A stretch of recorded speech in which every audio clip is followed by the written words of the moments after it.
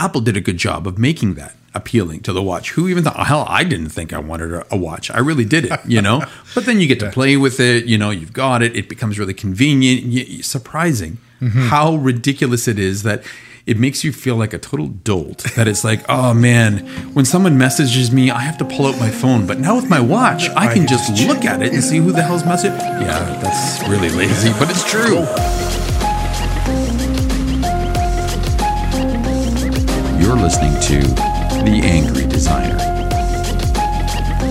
So interestingly enough, so the Pebble watch was probably the first smartwatch. Oh. It really was. It was really cool. Okay. Right? It was developed here. Good old Kitchener-Waterloo. The concept. Yeah. It was one of our locals here who actually came up with that watch. And then I guess as soon as he started getting money and funding and this and that, he took off over to Silicon Valley, right? He grew the space, I guess. But the funny thing is, like, as a designer, I didn't like it. Oh, really? Well, because you know what? I mean, even though I like tech, I'm not an early adopter per se, I don't think. Mm-hmm. I think I'm not that entranced with tech itself, right? Yeah. So it was okay, but it just seemed clumsy and cumbersome, right? But it was cool nonetheless. But the funny thing is then iWatch came out, right? Apple's version. And there was all this big, kerfuffle, and then the founder of Pebble, actually went public and said this tweet. And he was like, relax, John Ivey, it's just a watch. And I swear I saw that and I was like, this is the fall of your freaking company if that's the way you approach your product. It's just a watch. Right? Because he approached it as just, I don't think Apple sells just a watch or just an iPod back in the day or just an iPad or it's not what they sell. It's the value that people derive from it. Right? And so I saw that and I was like, dude, your company is done. And I swear it seemed like in a blink of an eye. And it's not because it was Apple and Apple had all this money to it. It's just they approach things differently. Yeah, right? Totally. There's no doubt that their tech was damn good, but they're not focusing on the tech. They never did, right? They were providing something bigger to the end user. And I think that was the big difference between those two. Yeah. So these guys were building something that catered, everybody got behind it. They catered to the innovator or early adopters. Yes. Right? That's who it was.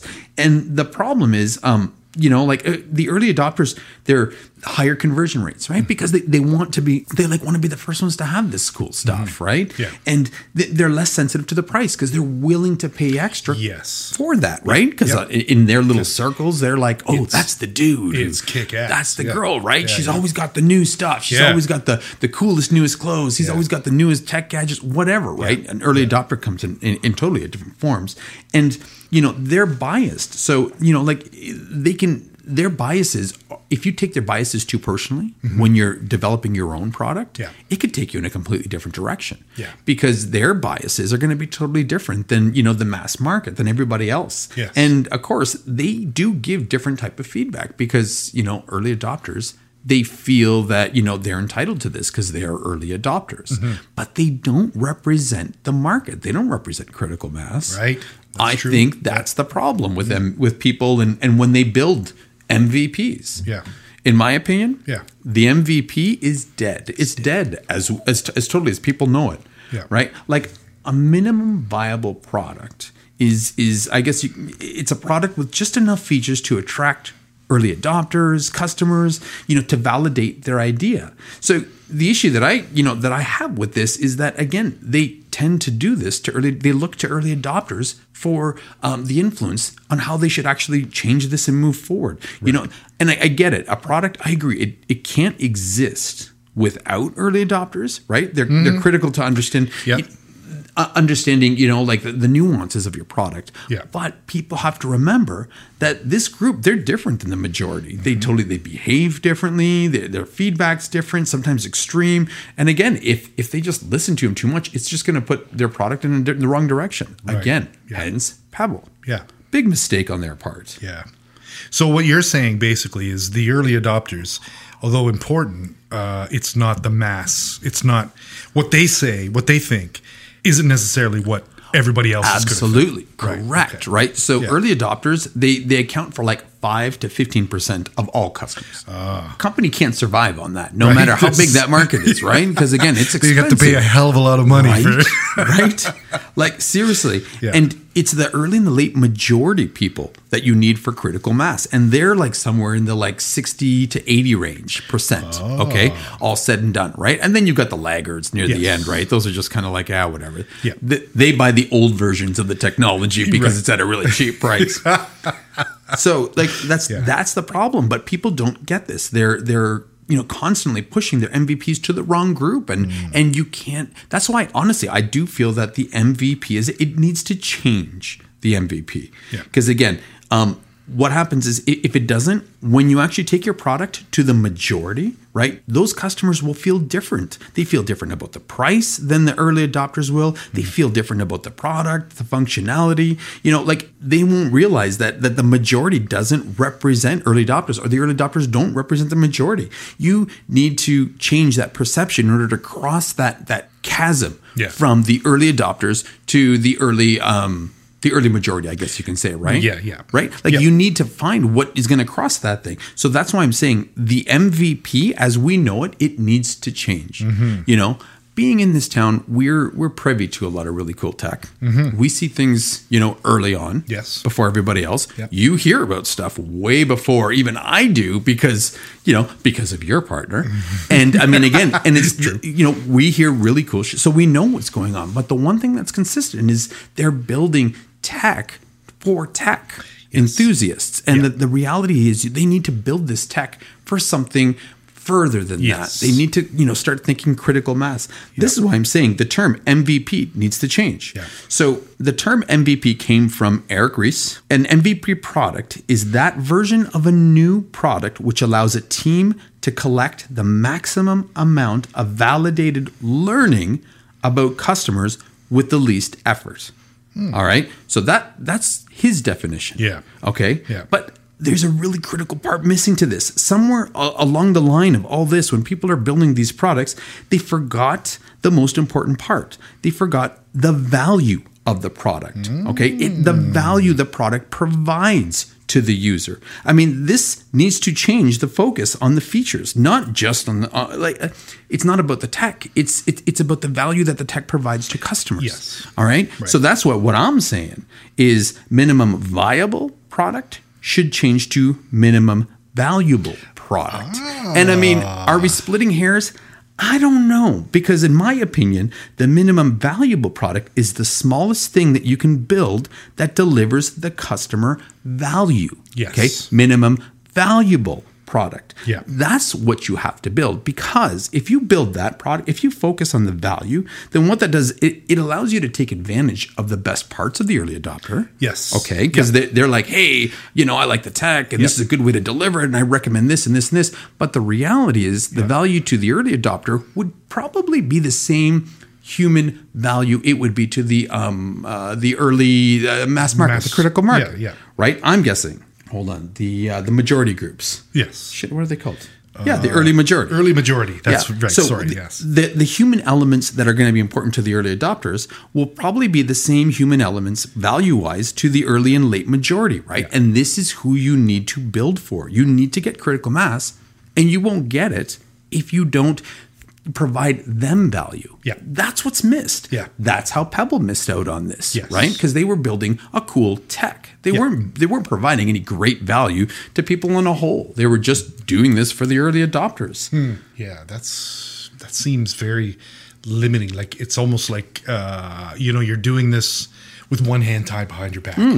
Right? Why? I don't know. I don't understand. Like it's great to appeal to, to all those hip nerds out there, but wouldn't you rather be accessible to so much more people? Right. And I don't know if are they blind to this? Do you think? Is it the whole false consensus effect that we talked about before, right? That they just think that they have the answer and their way's the right way. Again, let's face it, the tech founders are often tech enthusiasts. They love tech. So it's very possible that they get caught up in the tech itself, not necessarily the value that tech provides to everybody else. So this was what was the fall, for Pebble, because again, Pebble was cool tech, but the value, the way they had it delivered to the end user wasn't really appealing for critical mass. You know, Apple did a good job of making that appealing to the watch. Who even thought, hell, I didn't think I wanted a watch. I really did it, you know?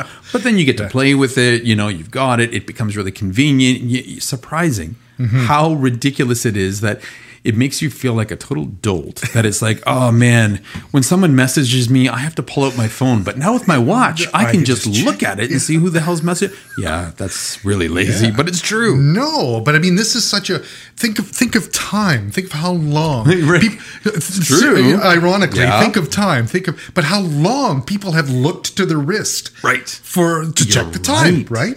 So why not check all your data or all the things, your emails and your heart rate and stuff like that. Your heart rate, just or by just a simple look at your wrist. Because I bet you 90% of the actions that we do on our phones are just little like reminders, hiccups, something that you quick look and a flash. And that's probably why it worked really well. It integrated it really well, and it made it in a package that made it desirable for everybody, not just tech enthusiasts.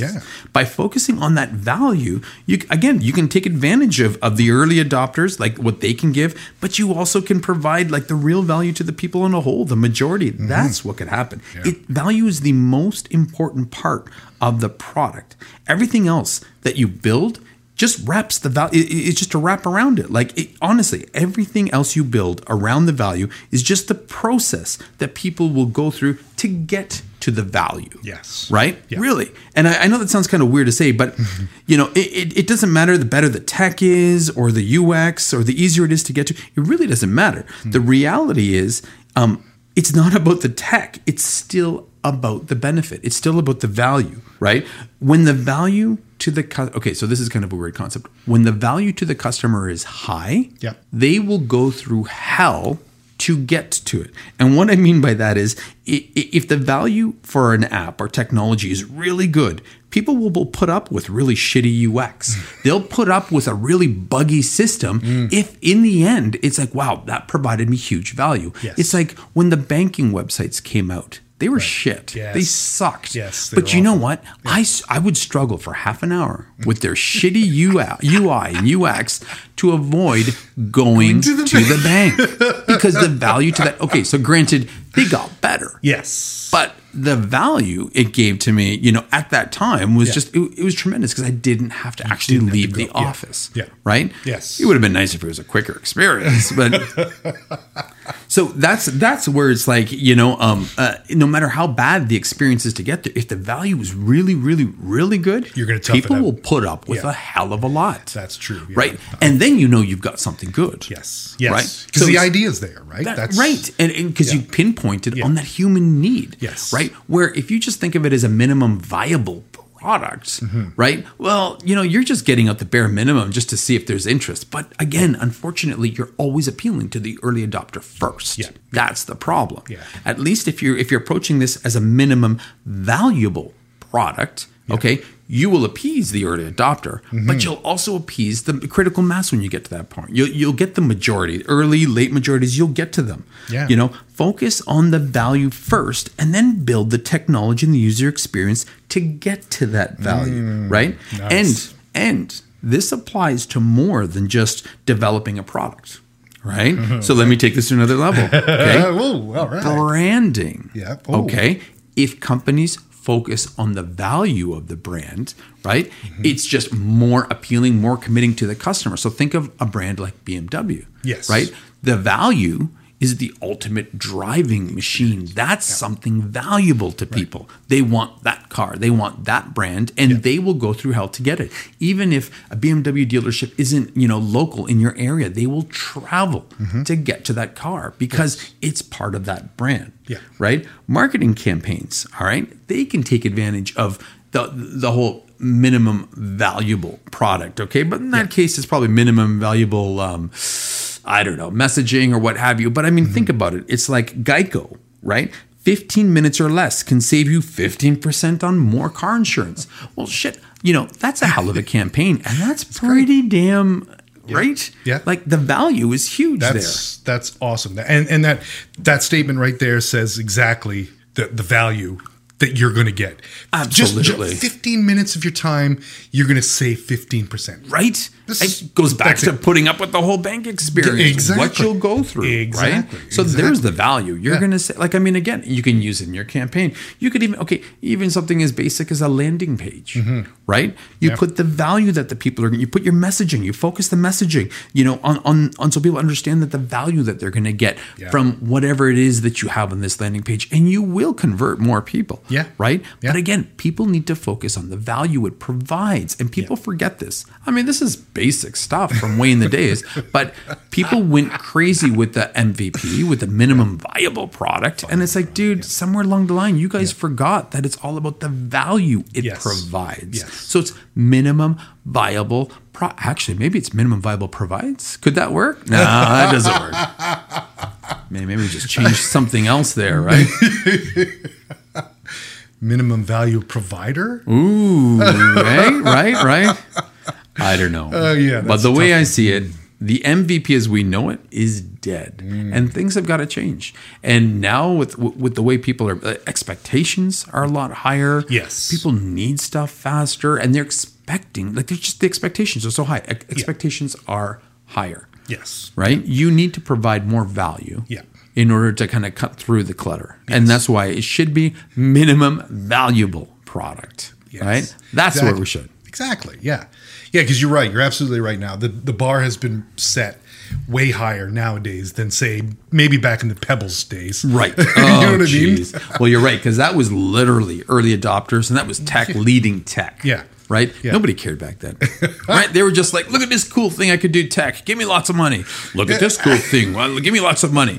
Like even early drones. We had the early drone company here in Waterloo, Is right? That Flyer? Ariane Labs was one of the first drone companies, right? Oh. And again, they struggled with a little bit because they built a product. They couldn't figure out what the value was, right? So for years, right? But they had cool tech. Yeah. Now, they were able to break through. They were able to get to that point. But, talking with the owner or the ex-founder of that company, because they sold, they struggled for years trying to find what the value was to provide. But when they did, then it took off. Now, sadly, I think the military jumped in on that.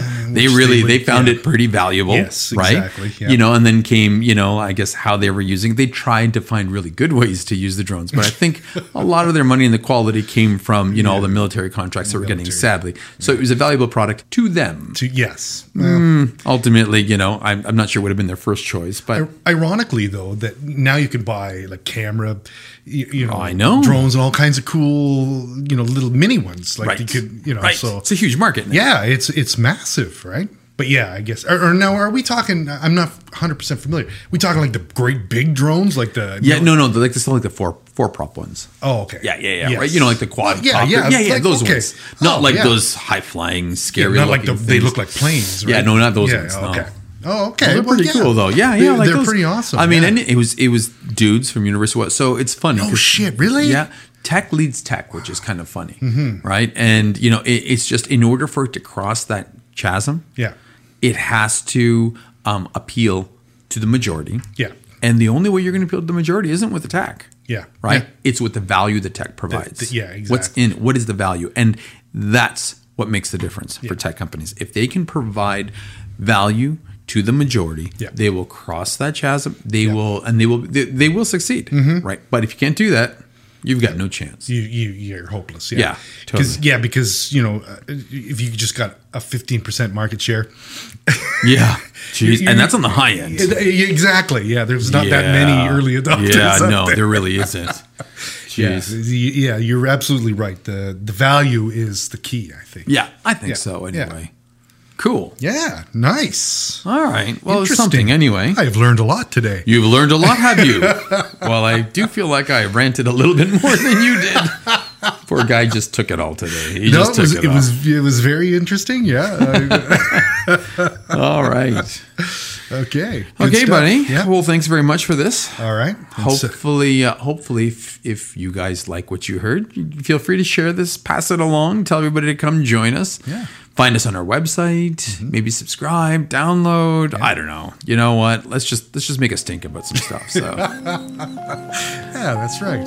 All right. Time for a drink, buddy. Yeah, all right. Sounds good, man. Signing off. All right. Peace. Peace. Go.